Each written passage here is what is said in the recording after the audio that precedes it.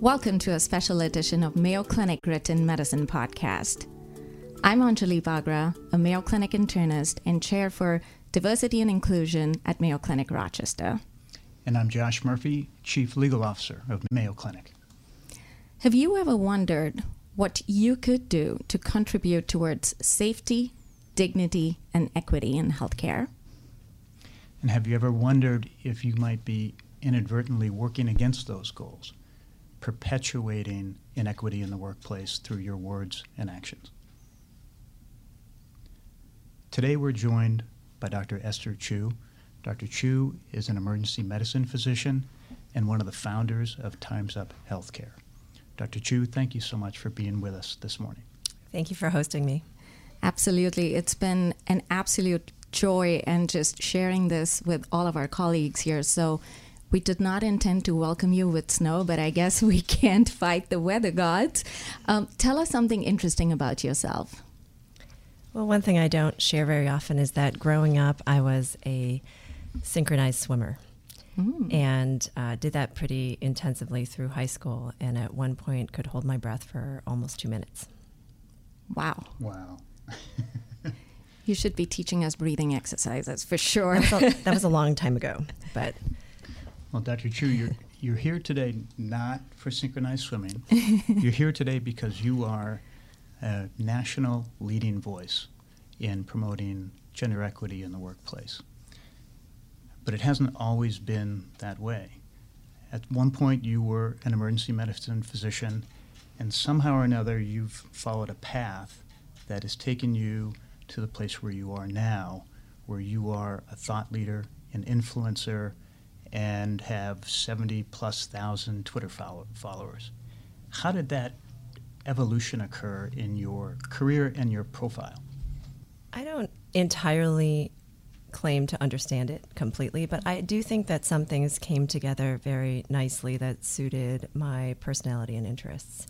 So first of all, I have a research background, so I'm a health policy researcher at Oregon Health and Science University, and so I tend to approach problems analytically and from the data. I am now in my mid-career, and as I left early career and went into my mid-career, those are fuzzy boundaries, but it's clear that I've passed into my mid-career now, I started pivoting less to how to advance and cultivate my own path and thinking about junior people, starting from students, even pre-meds onwards, and some of the barriers faced by women and by minorities of any kind. And as I paid attention to the data emerging about their paths through medicine and science, I felt that there was something that needed to change. And at the same time, I was doing research that involved health disparities. And I realized that those two paths converged, that some of the barriers to actually achieving equitable health outcomes had a lot to do with the way that we develop, advance, cultivate our workforce as well. And then this medium called Twitter exploded, and I'm not sure why that fit me so well. I think part of it is that I am overall pretty shy and introverted, and this was a way that I could be out there but not have to be intensely in the company of others in a way that I find really exhausting. You know, I mean, I can just sort of dole out messages in a way that's very controlled to me, that is really in my control, and that is comfortable for me, and doesn't make my shyness a barrier. And so, and I think it also is, I don't know, maybe there's something about communicating in 140 characters or 280 characters that works well for me. I'm not a novelist, I'm a ER doc, and so we communicate in these kind of efficient ways. So everything just, some of it is just luck and timing, but those things came together for me, and for whatever reason, my platform has taken off, and it's nice to be able to talk about some of the issues that I care about in that kind of on that kind of platform. Sure. Well, certainly you've been an unstoppable force guiding so many of us into how to have conversations around these difficult issues. And these aren't easy topics to talk about, and which is why I think driving through policy and lens of policy is very important. So within our organization at Mayo Clinic, we've had policy around this. We have processes, and we actually track metrics on sexual harassment. And we are fortunate here to work with a group of leaders and colleagues within HR, legal, compliance, and physician leaders addressing this. And I think one emerging theme is role of power dynamics. That's something that seems to be very common in all kinds of cases around gender discrimination or sexual harassment or other kind of discrimination. So in your experience, what is your recommendation to healthcare organizations to lean in and lean around these power dynamics, and how do we have those conversations effectively? Yeah, this is really at the heart of the matter. In the National Academies of Sciences, Engineering, and Medicine report on sexual harassment, they did a really wonderful job of laying out the antecedents to harassment. And one of the big antecedents is having a system in which you have steep and vertical hierarchies. We know this to be true. You know, that's why sexual harassment is so rampant in the military and in healthcare. Right. And we can do a lot to try to work within the existing system to mitigate sexual harassment, or we can actually look at the system and realize that we need to do fundamental cultural change. And that's part of the conversation that's happening, is that, well, okay, if steep vertical hierarchies are set up for sexual harassment, what do horizontal hierarchies look like, you know? And how do you, for example, for a trainee, say a research trainee, create more of a horizontal network of mentors? How do you structure things fundamentally so that your career development and advancement is not dependent on a single person, but that there are actually many paths of mentorship and sponsorship that you can have? And some of this is really, I mean, literally flattening things. There should be no single route to advancement, no single person who gets to say pass or no pass. And so, I mean, that takes a huge commitment and buy-in. It takes some trade-offs. I mean, if you create a more horizontal structure, you lose some efficiencies, right? I mean, the most efficient thing is one person calling the shots at that moment because they make the decision. Right. You spread it out and make more team decision-making, make processes more democratic, that you might lose some efficiencies, but you have to think of what we gain in terms of flattening those power hierarchies and making harassment, discrimination much less likely. So I think we make that conscious trade-off where we can, and literally like reach in and just obliterate that power structure where we can. That's actually that's very helpful. You know, calling out a vertical hierarchy earlier on in medicine can be very powerful, and I think social media actually allows for that, right? I think we have more junior members, and you know, I learn from medical students and residents, fellows, and my younger colleagues.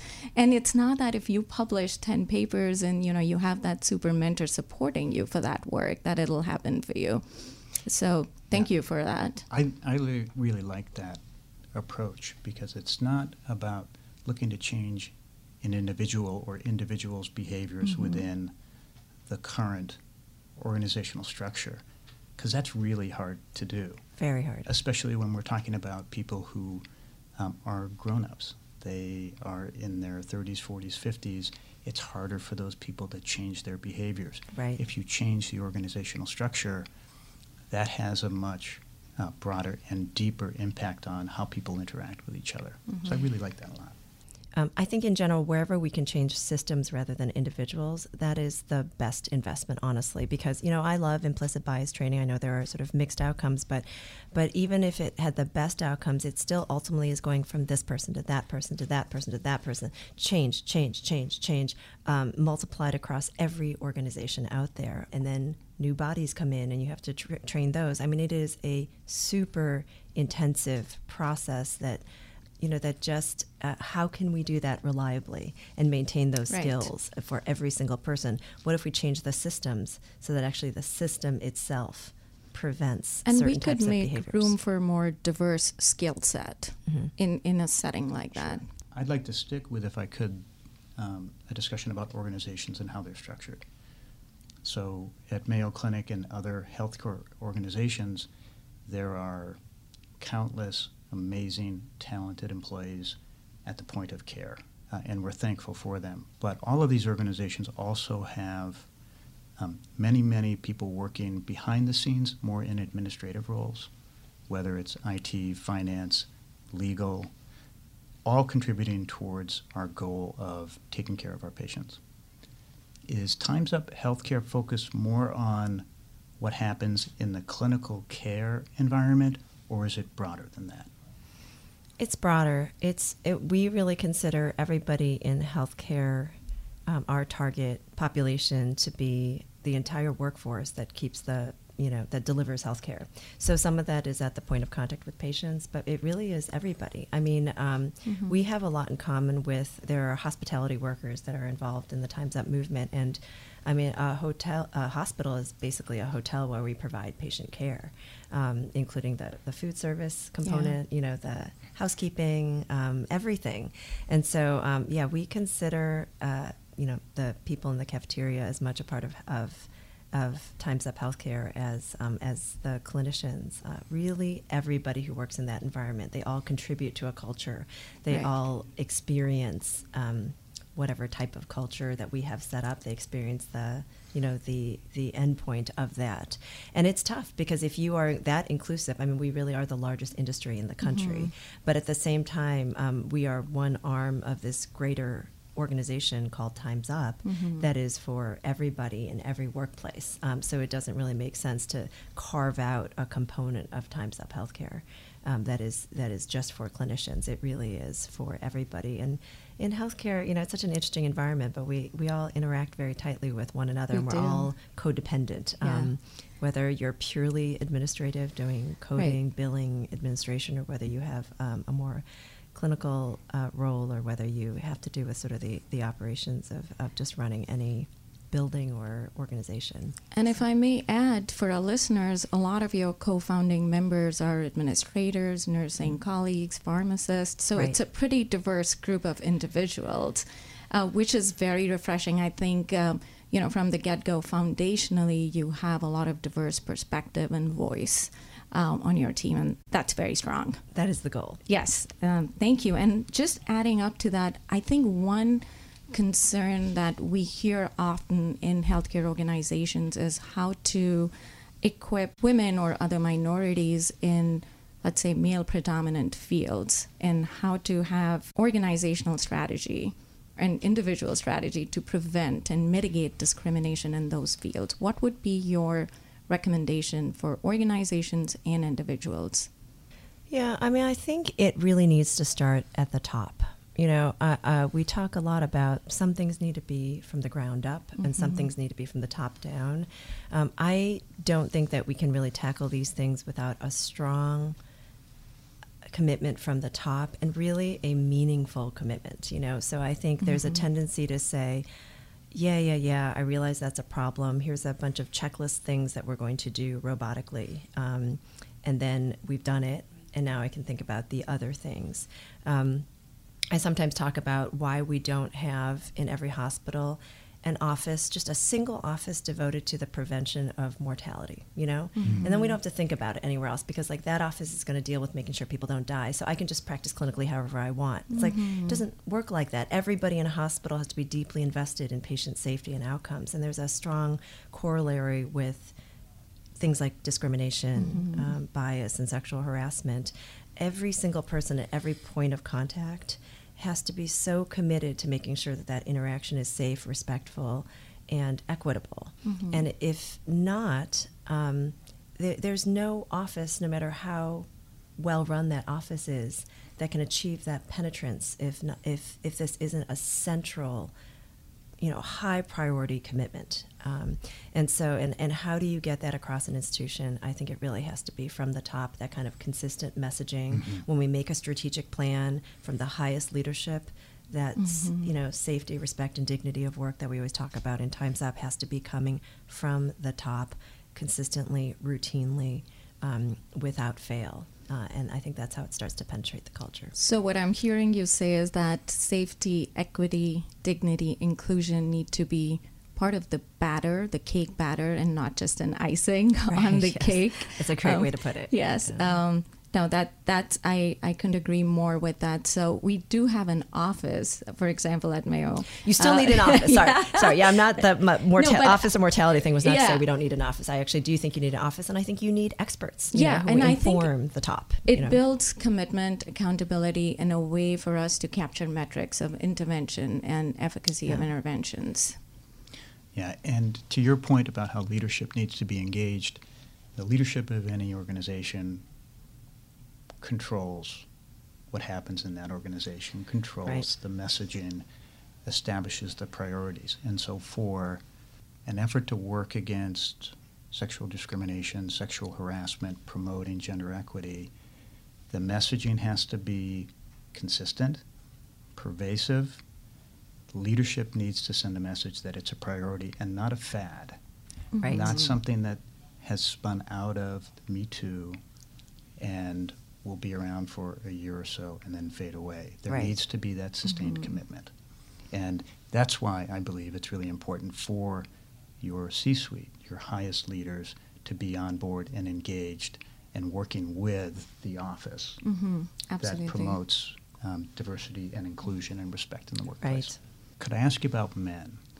And what role do men play in helping us improve the status quo?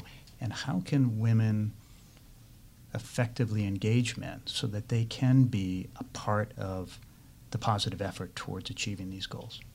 I think this really is an everybody problem. And so even though Time's Up is focused on women of all kinds, our ultimate goal is really about improving equity for everybody.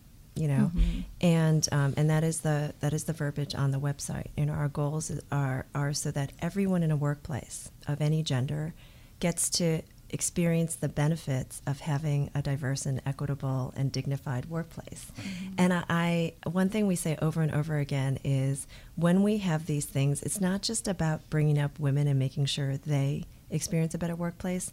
When you restructure your workplace and you change your culture and you change laws so that workplaces are safer and more equitable and more dignified, more inclusive, more representative, everyone benefits. And really, this is borne out by research. I mean, this is well captured in the National Academy's report. When there is sexual harassment or other types of discrimination, everyone suffers. So it's not just the target of harassment. Their entire working group, witnesses of the harassment, suffer. The entire unit suffers in terms of productivity, well-being, and actually negative mental and physical health sequelae. And actually, it's like a toxin. The entire organization suffers when problems like these are rampant. And so this is an everyone problem, so everyone needs to be part of the solution. And so, I think there was this dominant language and approach that it was a woman's problem and women needed to address it. And really, I see it so much as an everyone problem, and everyone needs to address it. And everyone wins when we do address it. I mean, who doesn't want to be in an organization where satisfaction is high, where attrition is low, where people feel safe speaking up when they see something that's not working? Where productivity is maximized, where collective intelligence is maximized because you have a diverse workforce that is brought in that's not just diverse but also feels fully included and at the table and part of decision making. I mean, it really is a win-win across the table. And in corporate America, groups like Accenture and McKinsey have been studying this for years, and they really show that in every measure of success, in every category in which every company wants to succeed, whether it's financial returns, high customer engagement, employee satisfaction and creativity and productivity, your public reputation, all of these things improve when you have robust diversity, not just in your workforce but in the leadership group. And so Time's Up is often seen as this thing for women by women, and I mean there's a truth to it. It is organized and built by women. However, we really see our job as engaging everybody, including our male allies and accomplices, as we like to say, people who are really in the work with us. in the work to their own benefit, to everybody's benefit. So I do think sometimes in these movements we can forget how many strong male allies and accomplices we have. But certainly in across Time's Up and Time's Up Healthcare, we've been very deliberate about highlighting examples of great allyship.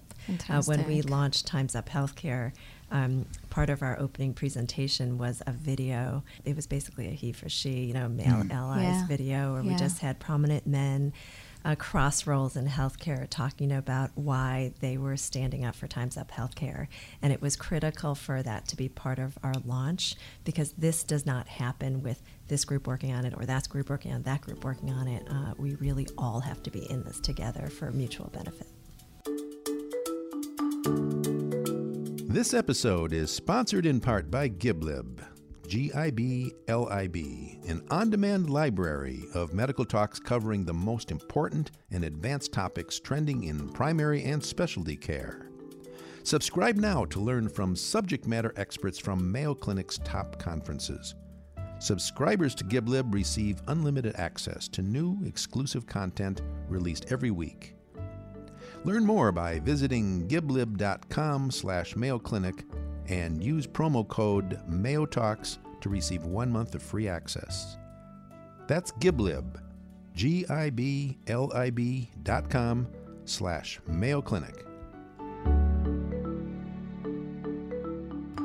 And I bet you've heard this from other organizations and individuals that there is, and Mr. Murphy can chime in, that there is some level of fear that our male colleagues have of interacting with women in the Me Too and Time's Up era. What's your recommendation, and how have you gone about having those conversations of alleviating some of that fear factor? I think there's always fear when there's uncertainty, and I think in this case a little knowledge goes a long way. We work very hard as we're talking about sexual harassment and discrimination, about being really precise and accurate in our language. And I think the fear is that anything can be perceived as being sexual harassment or gender discrimination. Actually, that's not true. I mean, there's a legal definition. There are scholarly definitions. They're very exact. So it's not just like, I don't like you, so I think I will invoke this movement. And we know, again, from scholarship, the false positives are incredibly rare. The false negatives are extremely common. So I think perseverating about the false negatives is strange to me. I mean, we know that reported sexual harassment cases are the teeny, teeny, tiny tip of the iceberg. Ones that go on to be, to be investigated and then to actually end up with some sort of sanction on the perpetrator is the teeniest, tiniest little bit of that teeny, tiny tip of the iceberg.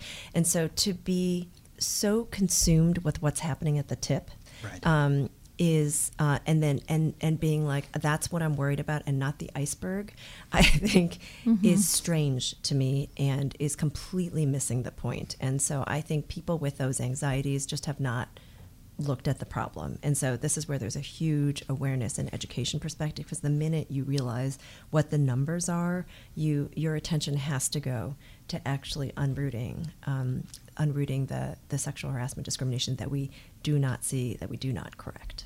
Yeah, I agree completely. And in a healthcare setting where so many people that work in that environment are data-driven, what can help is showing them the facts and the figures and letting them know that these false positive cases are so exceedingly rare. Right. If they're being rational, they really don't have to worry about that. Totally. And it's not like we're saying eliminate all due process. Right. Just say the word and that person will be hit the eject button. Like, there are layers and layers to this. There's always due process. There's always, no one anywhere says don't do a thorough investigation.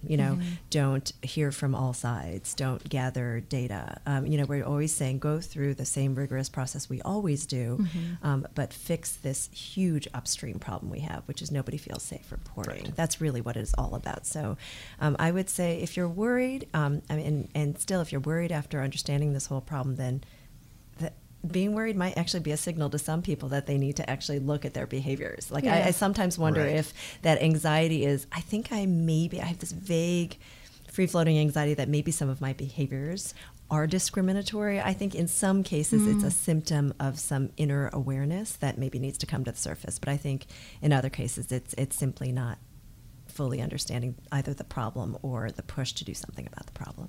Yeah, I think having that lens of numbers and a perspective of the tip of the iceberg and what the whole iceberg involves is very important. I know that Mr. Murphy has run some barbershop conversations within our organization to engage men and, create more comfort around this free-floating sense of discomfort, if you will, around this topic. And I believe in your experience, those have been very eye-opening. There have been really rich conversations, and we've brought together a group of men only for what we call a barbershop conversation to talk about these issues around gender equity in the workplace. And we've done a number of them now at Mayo.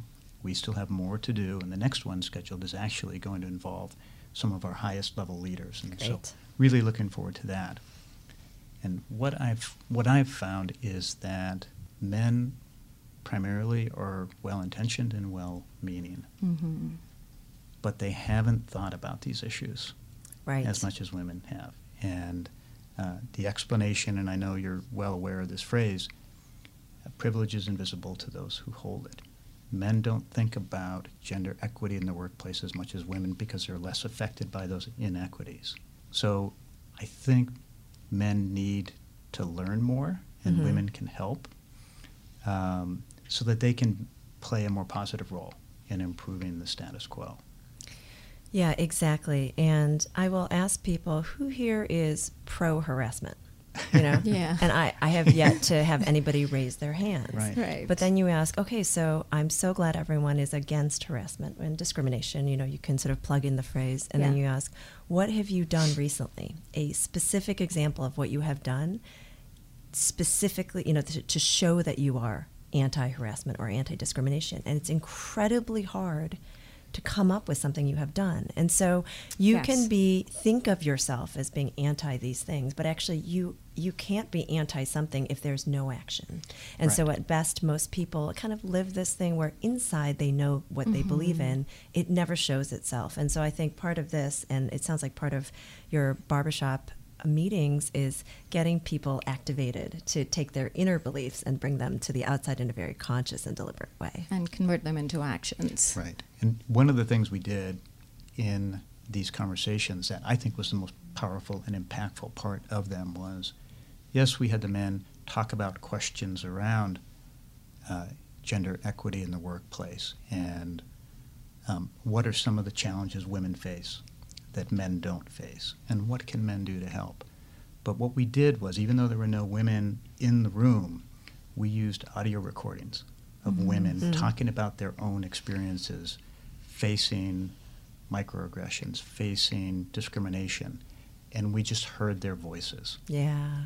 And that was something that really activated, Anjali, to your point. Absolutely. Really activated them because it got to their heart and their gut. I love that. And we know about trainings that rote trainings, online trainings, sort of click-through trainings aren't very effective when it comes to sexual harassment. And also people need the narrative. I always say we're not Me Too, we're Time's Up, so we're very focused on solutions, but narrative creeps in because our solutions, our education, our awareness building, our action items actually don't stick unless there's narratives. I think that's a key point of that. And then also giving people space in a room to sort of talk through these issues, because and those conversations are a little bit different every time. That's incredibly powerful compared to some of the other ways that we've traditionally trained people around these issues. And talking of narratives and building a vision and having action, what advice might you give to our learners to wrap their heads around this early on as they're starting their journey? I really want learners to understand that this is a part of our culture right now. Yeah. I think we have an attitude that if it happens, you'll know it and talk to us then, rather than saying, we have this incredible data that it happens to 50% of, for example, female medical students before they graduate will experience sexual harassment. Why are we waiting until it happens and they report it, to actually provide any support, counseling. And why aren't we trying to do more in terms of early prevention? And so I think talking about ahead of time as a very strong likelihood this will happen to you. And when it does, here's what we have in place. I think we need to do more anticipatory guidance and counseling. But some of my advice in terms of addressing it and speaking up is really not to the students or the trainees, it's to their faculty. Because in truth, we know that if you're junior in the hierarchy, you right now have the least ability to speak up about it. Right. In fact, we see in many cases you only can lose by speaking up about it. And in truth, we need to be the ones stepping in, recognizing harassment, discrimination when it happens, setting a culture for zero tolerance, and really role modeling how you step in and intervene when an interaction starts to go awry. So I think the onus is on us as faculty. The awareness, though, does need to be passed on to the students so that they can know sort of what is the reporting structure, how do I keep myself safe, how do I begin to talk about these things as I move through my career. Right, certainly. I think we are responsible, and we are the ones sitting now mid-career, late, advanced, early career to take responsibility. But I love what you said at the beginning of having those horizontal peer groups where you have these discussions. So you're calling it out, you're anticipating it, and you're mitigating it in time before this, happens to you. Totally. And we should routinize these conversations. It shouldn't take a great act of courage Yeah. to initiate a conversation around sexual harassment. It should Right. be, imagine a daily or weekly check-in on a team that's rounding. Imagine a resident conference once a month addressing issues of culture, of discrimination, of harassment, so that raising your hand becomes less of a scary thing. Right. Just like we were willing and expected to talk about patient safety Day in and Yeah. day table out. stakes. It's This kind should of- be the same. Yeah, I think Exactly. it can no longer be like a hidden curriculum which happens somewhere on the side. It's an explicit part of curriculum, essentially. Right. Right. If I could pivot to policies. So Mayo Clinic has, I think, taken some important steps and helpful steps in strengthening our policies around sexual harassment, gender equity, and our training programs as well. From the perspective of Time's Up Healthcare, what sort of policies do you think are important for hospitals across the country to be thinking about, to be implementing? And then on a slightly broader scale, from a national healthcare policy perspective, what is your group advocating for?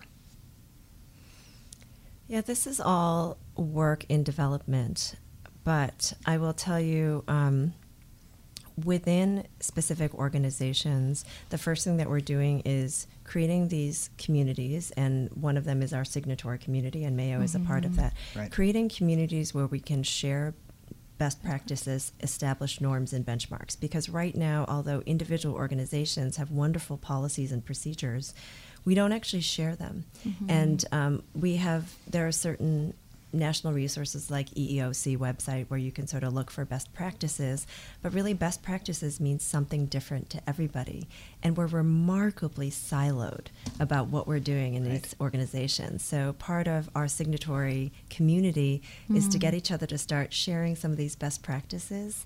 It's delightful to see people excited to share what they're doing well, and it's unfortunate that we don't do it more often. Yeah. And perhaps this is something that could be published as well in Could the be medical literature. published, and I think we can start to get a sense over time. And right now we're 50 signatories. We anticipate having 100. Congratulations. Thank you. That was a lot of work. But Yes. we anticipate having 100, and these are all major healthcare systems and health professional schools and community health centers.